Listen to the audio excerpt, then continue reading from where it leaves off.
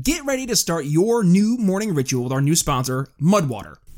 Coffee is one of America's favorite beverages, with more and more people starting their coffee habits every day with a cup of that flavorful anxiety juice. But let's be real. Have you ever heard anyone say, "I'm working on getting more coffee into my life"? Millions of people complain about the jitters that come from coffee consumption. Our morning coffee rituals can be habit-forming, and for some people, can make getting a good night's sleep almost impossible. And while nearly all of us like the smell, taste, and ritual of our morning coffee, why not explore eliminating the negative aspects of our morning brew? Well, what if your coffee replacement helped induce alertness, not dependency, improve mental capacity and function, improve physical stamina and performance, improve immunity and overall health? Oh, and by the way, it tastes good enough to drink every single day. Meet Mudwater. Mudwater is your fastest growing coffee alternative in the market, consisting of organic ingredients lauded by cultures both old and young for their health and performance benefits. With 1/7 the caffeine of coffee, Mud gives you the natural energy and focus you expect from coffee, but without the jitters and crash. With an organic blend of mushrooms and ingredients like cacao, marsala, chai, turmeric, lion's mane, and more, Mudwater offers a beverage like no other. Whether you want to enjoy it hot, cold, as a latte, or however you take your coffee in the morning, Mudwater is the zero sugar, zero crash, zero jitter alternative, sure to leave you feeling recharged and refocused. Listen, I'm really excited to have Mudwater as a sponsor here on The Brian Nichols Show because I've been able to see the Mudwater difference for myself, and you can too. So click the link in the show notes to get some mud, support the show, and get your new morning ritual started right with Mudwater. And now, onto the show. Can I pause for a second and just note that we got Brian on here who's getting Congressman Massey on, and our typical lineup includes like homeless people that believe in Bigfoot. Welcome to the Brian Nichols Show, your source for common sense politics on the We Are Libertarians Network. The Brian Nichols Show is the fastest growing liberty podcast that brings together people from all means of political thought as we seek to have meaningful conversations about the issues you care about. At the Brian Nichols Show, our goal is to leave the audience educated, enlightened, and informed. And now your host, Brian Nichols. All right. How's it going to work? 2021. Is it better than 2020? Do we need to turn this one off and turn it on again to see how it pans out? I'm holding my breath, folks. Hopefully this year we don't have some global pandemic. Hopefully we don't end up almost starting off in World War III. Remember we actually started off the year with President Trump being impeached? Yeah, that was a year ago to start off 2020. How will 2021 start off? Well, I guess we'll see. Well, thank you, first and foremost, for joining us here on the Brian Nichols Show. Hi, by the way, Brian Nichols, your humble host. And today, of course, we are being joined by another phenomenal guest. And we're starting off our look at, number one, the lockdowns here is in 2021. Part of what we're doing at the Brian Nichols Show, we're selling liberty, right? And we're meeting people where they're at, and we're talking about the issues that are most concerning to them as people. And by and large, as we've gone through about, 100 or so episodes over the past year of the Brian Nichols Show, one of the things that we've been able to come to discover is that these lockdowns, my goodness, they are really hurting a lot of really good people. And today's guest is Nick Hudson from Panda. And Panda is an organization focusing on the real data and focusing on, yes, the economic data and the implications of these lockdowns across the board. And I want Nick on the show today to discuss exactly the ramifications of these lockdowns, both in the short term, but also long term, and really providing some much needed information and information that I think honestly is not out there for folks to know exactly what's happening. So a great conversation and an absolutely important conversation. So without further ado, on to the show. Nick Hudson from Panda here on the Brian Nichols Show. Hello, Brian. Thank you for having me. Absolutely, Nick. Thank you, first and foremost, for joining us here on the Brian Nichols Show. I said from this morning here on the Brian Nichols Show, you're hailing from South Africa. So good morning from your neck of the woods all the way on the other side of the world. But the global COVID-19 pandemic, right? It's not regional. We feel it here in the States. We feel it in South Africa. We feel it in India. We feel it all over the world. And right now, I think we're more so feeling the long-term implications of these COVID-19 government-mandated lockdowns, which Nick led you to lead this new organization, Panda, focusing entirely on the economic outcomes and consequences of these lockdowns. So, Nick, kind of what got you, first and foremost, started into looking at these lockdowns and the severity that they are causing? Brian, the story for us really started as a group of friends trying to understand what was going on. And the picture we were developing of the actual impact of the virus was that it was much smaller than it was being proclaimed to be. So we took a view very early that this was clearly a disease that affected overwhelmingly the elderly population, and that young people were facing negligible risk. And this was clear from very early on. And we were quite alarmed by the emerging trend to lock down and enforce all these draconian non-pharmaceutical interventions. We were very concerned that they might be taken up in developing countries such as South Africa, because such countries typically have large swathes of their population occupying a rung in society that is only just above poverty. And so any kind of intervention that has a big impact on the economy stands to force people by the hundreds of millions into poverty.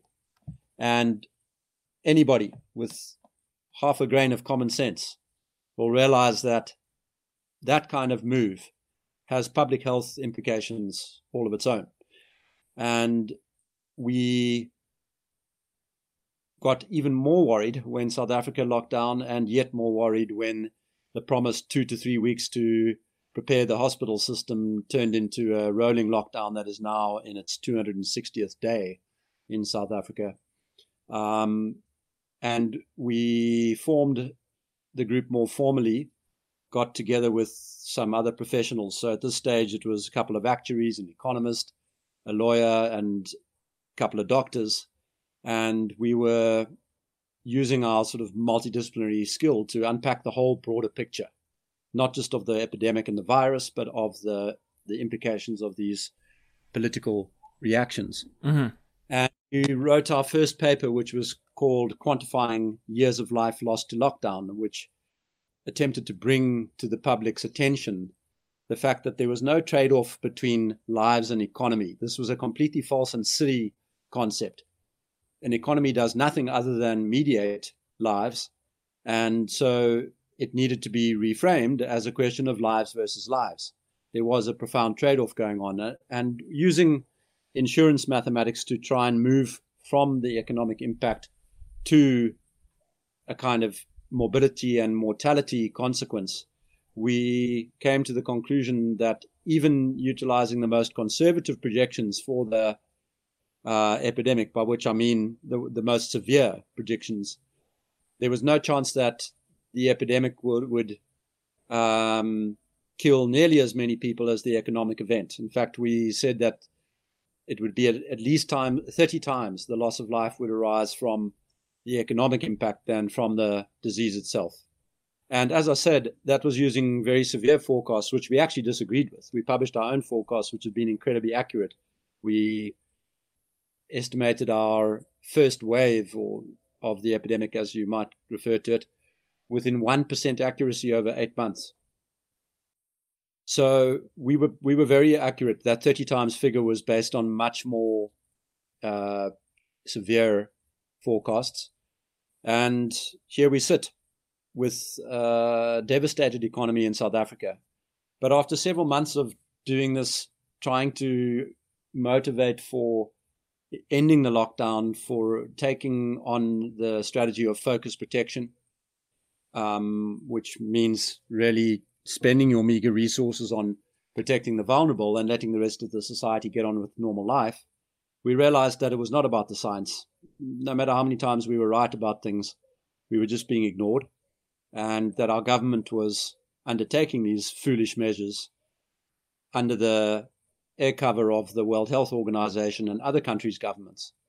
And so we decided to take our activities international, and over the last 4 months, we've expanded very aggressively. We established our scientific advisory board, which now has 7 eminent scientists, professors of infectious disease and epidemiology, the 3 founding signatories of the Great Barrington Declaration, Professors Kulldorff, Bhattacharya, and Gupta, Professor Levitt, Nobel laureate of 2012, Professor Bhakdi from the University of Mainz, Professor Townsend, who's a professor of psychology in the United Kingdom, and Dr. Michael Yeadon, who's a former Pfizer chief science officer of respiratory viruses.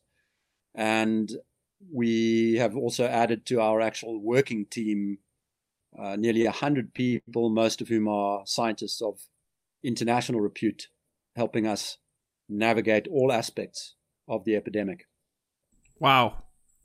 Okay, so much to unpack there, right? So the first one that instantly makes me start to question is, why are people going this whole mentality of trust the experts when, I mean, my goodness, Nick, you just listed off, a treasure trove of, hundreds and hundreds of years of epidemiological and virologist experience, and yet people are looking at us who are questioning these lockdowns as the kooks. We're told that we need to trust the experts, look to the experts. What's leading to, I guess, maybe this rejection of, in this case, the real experts with the government narrative? Yeah, and it really is a case of that. I mean, our team includes leaders in their field, genetics, in modeling, in economics, in infectious diseases. They really are among the very top people in the world. So this whole business of follow the science, trust the experts, what that really is code for a certain kind of authoritarian adherence to a narrative. It's what I call the bogus narrative of COVID, which simply put is there's a deadly new virus. We're all susceptible to it. Unless we lock down and wear our masks, we're all going to die. That's the bogus narrative. And the interesting thing about the bogus narrative is every single element is untrue. The virus is not new. It's a close individuum of the first SARS virus, closely related to other coronaviruses which have been broadly circulating in the human population. That means that healthy people's bodies recognize it and are able to mount an immune response. That means we're not all susceptible. Masks are not effective, show no sign of being effective in the epidemiological data. I should say mask mandates rather than masks. Lockdowns are, the very interesting thing about lockdowns is that basic epidemiology says that when you face a sharply age-graduated mortality story in a disease, as we do with COVID, which affects the young about 1,000th as badly as it does the elderly, then the actual expectation of general lockdowns is that they will cause the disease burden to shift onto the vulnerable, and they will actually cause higher mortality than doing nothing. And that is, when I say basic epidemiology, that is undergraduate epidemiology, a well-known result. And as soon as you introduce age-specific mortality rates into your model, out pops that result. You do a general lockdown, more people die. Wow. So the entire narrative is just bullshit, if I may use that word. And every element, not just one component. And so we rail against this narrative with the very best science and the very best scientists. And yet people turn around and say, trust the experts, follow the science. What is that? It's a kind of postmodern adherence to a narrative. And that narrative is not based in reason and fact and science. Yeah. It's the kind of thing that emanates from the world of Derrida and Foucault. It's not normal science. No, it's not. And what we're seeing is a real negative implication and result of people not trusting the real science in this case, right? And when we're talking about is, I mean, goodness, you're talking about South Africa, right? Like your average person who's in poverty in South Africa relative to your average person in poverty in America, it's night and day, I'm going to assume. And yet in America, we think, especially because, I see it firsthand, the number of people losing their jobs left and right. But there are people in South Africa literally starving to death. Like people across the world, I think the number I saw was 10,000 children starving per day across the world right now. I mean, that's horrifying. So there are real statistics and real outcomes that we're not seeing here in the States that are as a direct result of these lockdowns that are hurting the very most, I would say, the most risk adverse or the most risk focused among us, and that'd be the people who are impoverished, the people who are the needy, the ones who are the sick, and so forth. Yeah, there's no question. So lockdowns, the way I see them, are the most regressive policy that has ever been introduced. What you're doing with the lockdown is protecting people who are not really at risk, who are very comfortably off, who can sit behind their little Zoom screens and work from home comfortably. That is not how the bulk of the world lives. And so you're transferring the disease burden, which is very slight for you, onto populations for whom it is very severe. And that is one of the most selfish acts a human being could do. And so I look with some head scratching at the people on the left who advocate for lockdowns, because if you are worried about inequality, if that has been your mantra for decades, then you should absolutely hate lockdowns. They increase inequality like nothing else. We will see, as you say, starvation in huge numbers as a result of these consequences of lockdown. And the very alarming thing is there were strong interventions from the World Health Organization, from the Gates Foundation, from other countries' governments, trying to persuade these developing countries to adopt these strategies. Now, I don't think those strategies were even right in developed markets. I think they're disgraceful strategies. They don't comport with pre-COVID science of any sort, and the effects as we measure them in the current epidemic are horrible. They don't save lives. But to try and impose them in developing economies was an act of great cruelty. And I shake with anger when I think of the Bill Gateses and Tedroses of the world sitting there giving instruction to these governments to implement lockdowns without a care about the socio-economic consequences, which will clearly be much more severe than the virus. It is absolutely disgraceful. Yeah. Now I gotta put my conspiracy theory hat on, right? Because, I mean, why not? Is there a possible ulterior motive here? Because, I mean, you look across the world, here, let's just, because my audience is predominantly American. You look just in the States. We see New York's governor, Pennsylvania's governor, Michigan's governor, New Jersey's governor, California's governor, all of a sudden just hopping on board with these arbitrary decision-making processes for the lockdowns, saying they're following the science. And the science, to your point, is coming top down from organizations like the World Health Organization, which was pretty much in bed with China from the very start. And then one has to ask, is there something behind the scenes here that we're missing, that this is all part of some grand plan? And I'm not saying the plandemic, right? I think we can acknowledge the pandemic itself. It's a very real thing, and we can approach it in a very real way. But I'm talking more so about the approach from the governments in terms of looking at this threat and taking in this opportunity for them to really seize a massive amount of control over the lives of billions of people. So let's start by saying what I think needs to be said in the context of all of these conversations. SARS-CoV-2 is a real virus that in some portion of people who are infected leads to a disease called COVID. That disease kills people, especially the elderly and severely comorbid or severely obese. It kills more people this year than a typical flu season, probably though in line with a severe flu. Its mortality rate is higher than flu for old people and lower than flu for young people. Having said all of that, I can approach this conversation of conspiracy along two lines. The first is, if they're telling you they're doing it and why, then it's not a conspiracy. Conspiracy is something that gets plotted in a smoke-filled room with people who are out to benefit themselves at the expense of everybody else. That's number one. Number two, I wish there was a conspiracy, because it would be far easier to understand and to manage against than what we're dealing with, which is, first of all, the consequence of a terrible degree of centralization.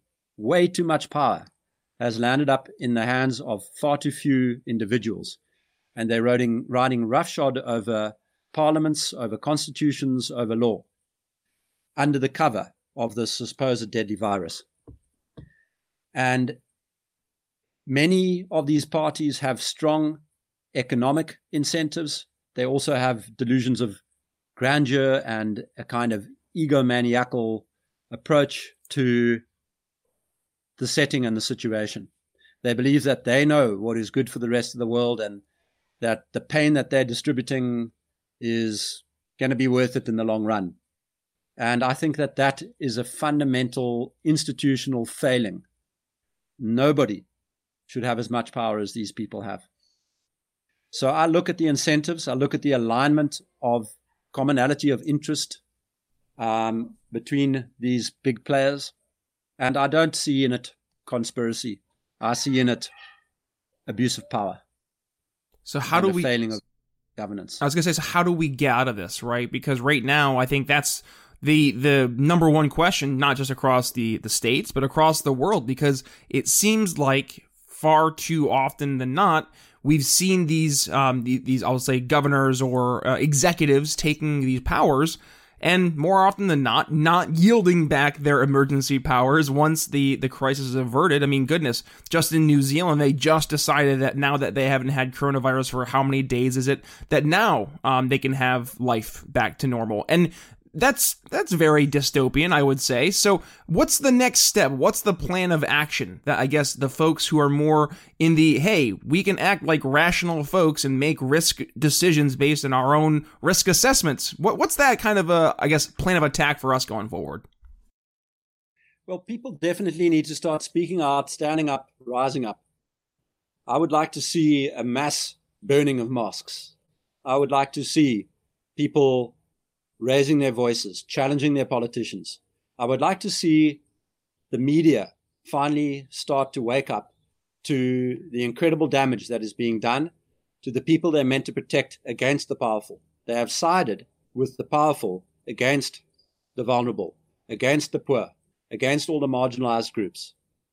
And that needs to change. And I think there's a difficulty there because those same powerful people who have been directing this foolish healthcare policy also have their tentacles into the ownership of media. There's an unholy alliance between big tech, between the supranational organizations and media and politicians. There's much corruption. Behind all of these scientists who are maintaining the bogus narrative is funding from organizations who are pulling the strings. And none of that is conspiracy. It's all out in the open. And it's a big problem. And until people stand up and until they start making their voices heard, we are not going to be able to get traction on the pushback. Yeah. And now I guess the question is, how long? I mean, I saw a number, I think it was $18 trillion in lost productivity just from the United States alone, I believe it was.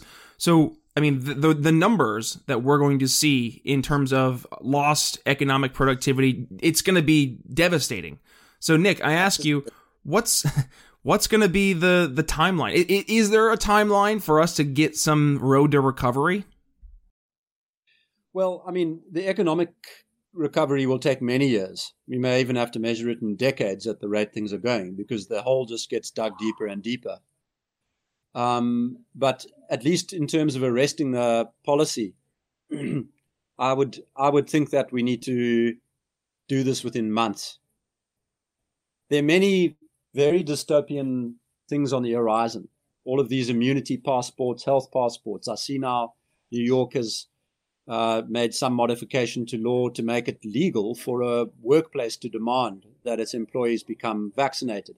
I think that kind of law needs to be attacked as unconstitutional.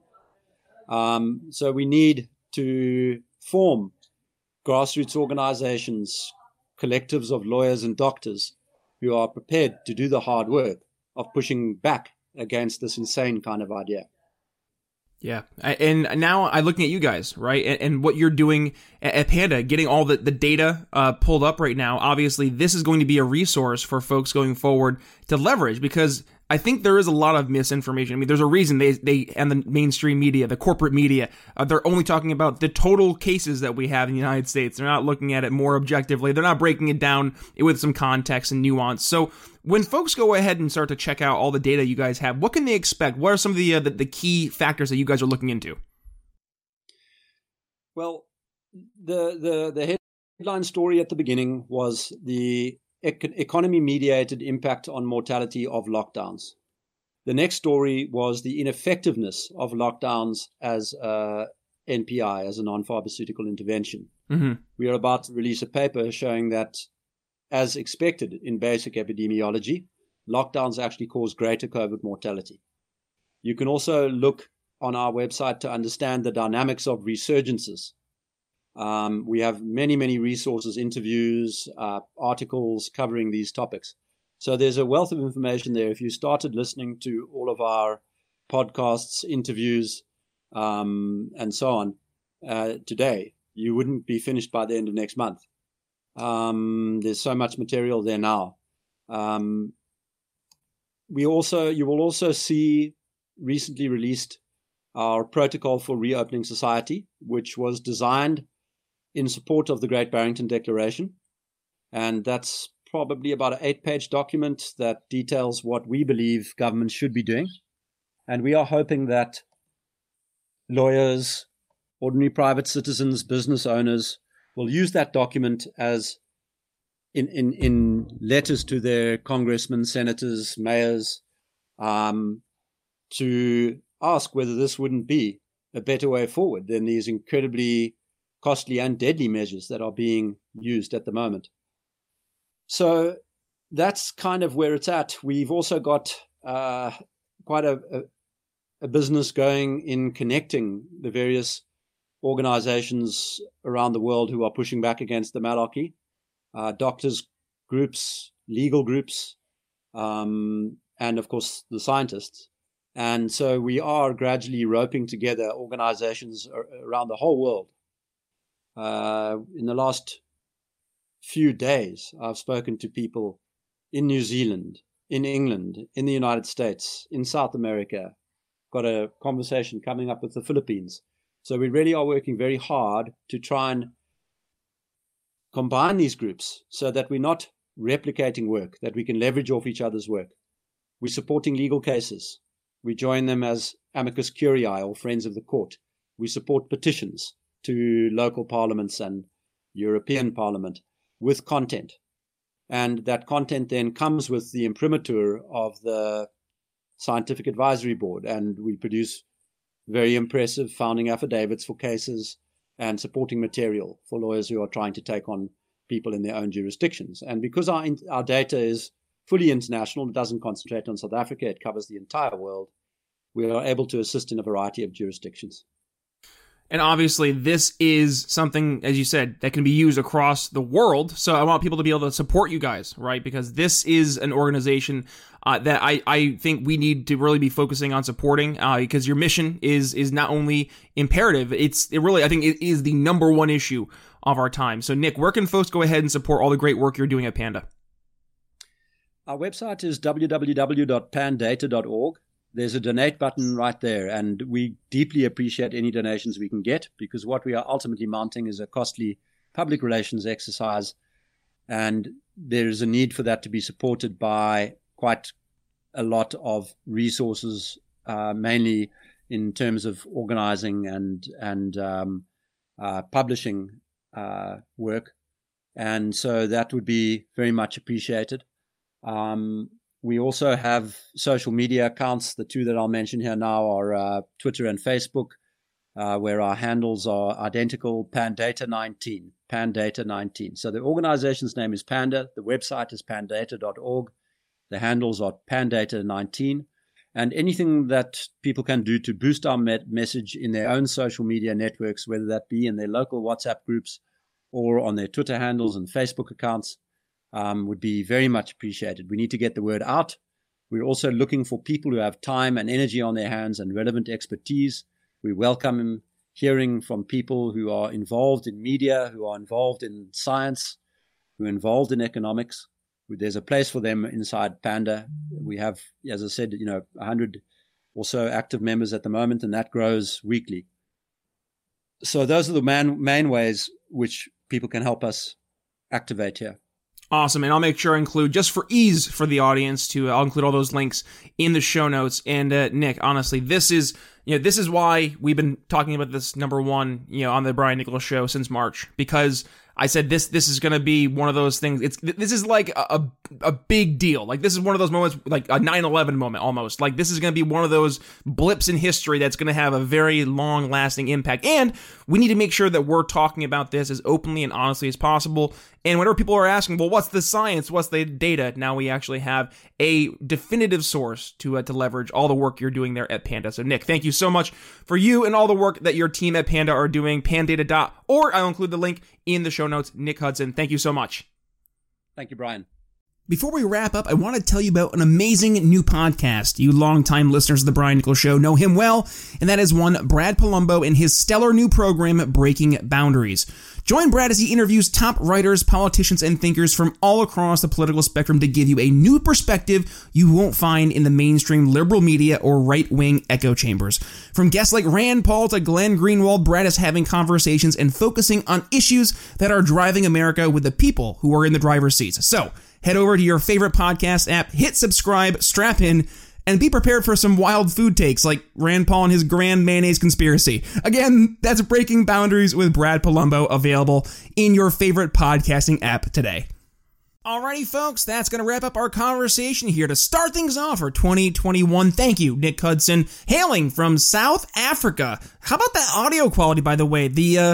The amazing advent of the technologies that we have nowadays to be able to have a conversation halfway across the world with impeccable audio quality, and yet it's amazing. I do calls with folks here that are not even 2 hours away, and the audio quality and video quality is terrible. So it's funny how things work out that way. But thank you, Nick Hudson, for joining the Brian Nichols Show and talking about the very important details about the COVID-19 lockdowns and the very real long-term implications of said lockdowns. Do me a favor, folks. You know the drill. Share with family and friends. This is important stuff. Folks need to know about what's happening, and this is how we are able to effectively sell liberty, is to also help plant some seeds, and that requires us planting seeds of information. So I ask you guys, if you could, please again share with some family and friends, and do me a favor, tag me at B Nichols Liberty, Twitter, Facebook, Minds.com, Parler.com, Instagram, wherever the hell it is you go ahead and tag me at B Nichols Liberty. I'll make sure I go ahead and give you a thumbs up, retweet, share, whatever the hell it is. I'm going to go ahead and do it. And guys, also, I want to give a special shout out to the amazing guests we had here on the Brian Nichols Show this week. Jeremy Faison from Nashville, Tennessee, state rep out there, and also one of the leading Republicans talking about the libertarian takeover, really, of the GOP, starting predominantly in these state legislatures, using Tennessee as an example, and how important it is for the libertarians to get involved. Mark Claire joined the show back on Wednesday, had a conversation about the future of the Libertarian Party. Is it the way of Justin Amash, the pragmatics, maybe the left-leaning libertarians, or maybe the folks out there in the Mises Caucus? We discuss all that and more. And then, obviously, our conversation here with Nick Hudson today. And guys, candidly, I don't know what we're going to do next week because we've been so busy here at the Brian Nichols Show. But I did take a break. I took a couple of weeks off there, no interviews. So we're going in next week blind. I do have some interviews lined up. I might air them early. So what I'm going to need you to do, just so you're not missing an episode, I guarantee you're going to have at least 3 episodes next week, Monday, Wednesday, Friday. So hit subscribe on your favorite podcast catcher, and if it's Apple Podcasts, when you're there, make sure you do me a favor, head over there and give us a 5-star rating and review. I greatly appreciate it. I'll be announcing the winner of the Evils Topical Freeze Gel giveaway from that 5-star review giveaway coming up here in the next few weeks, so make sure you're paying attention to that. But otherwise, guys, thank you again from the bottom of my heart. We had a great 2020, all things considered, and I'm genuinely looking forward to what we can accomplish as we venture forward into 2021 and beyond. So, guys, thank you here from the Brian Nichols Show. Brian Nichols signing off for Nick Hudson. We'll see you next week. Thanks for listening to the Brian Nichols Show. Find more episodes at briannicholsshow.com.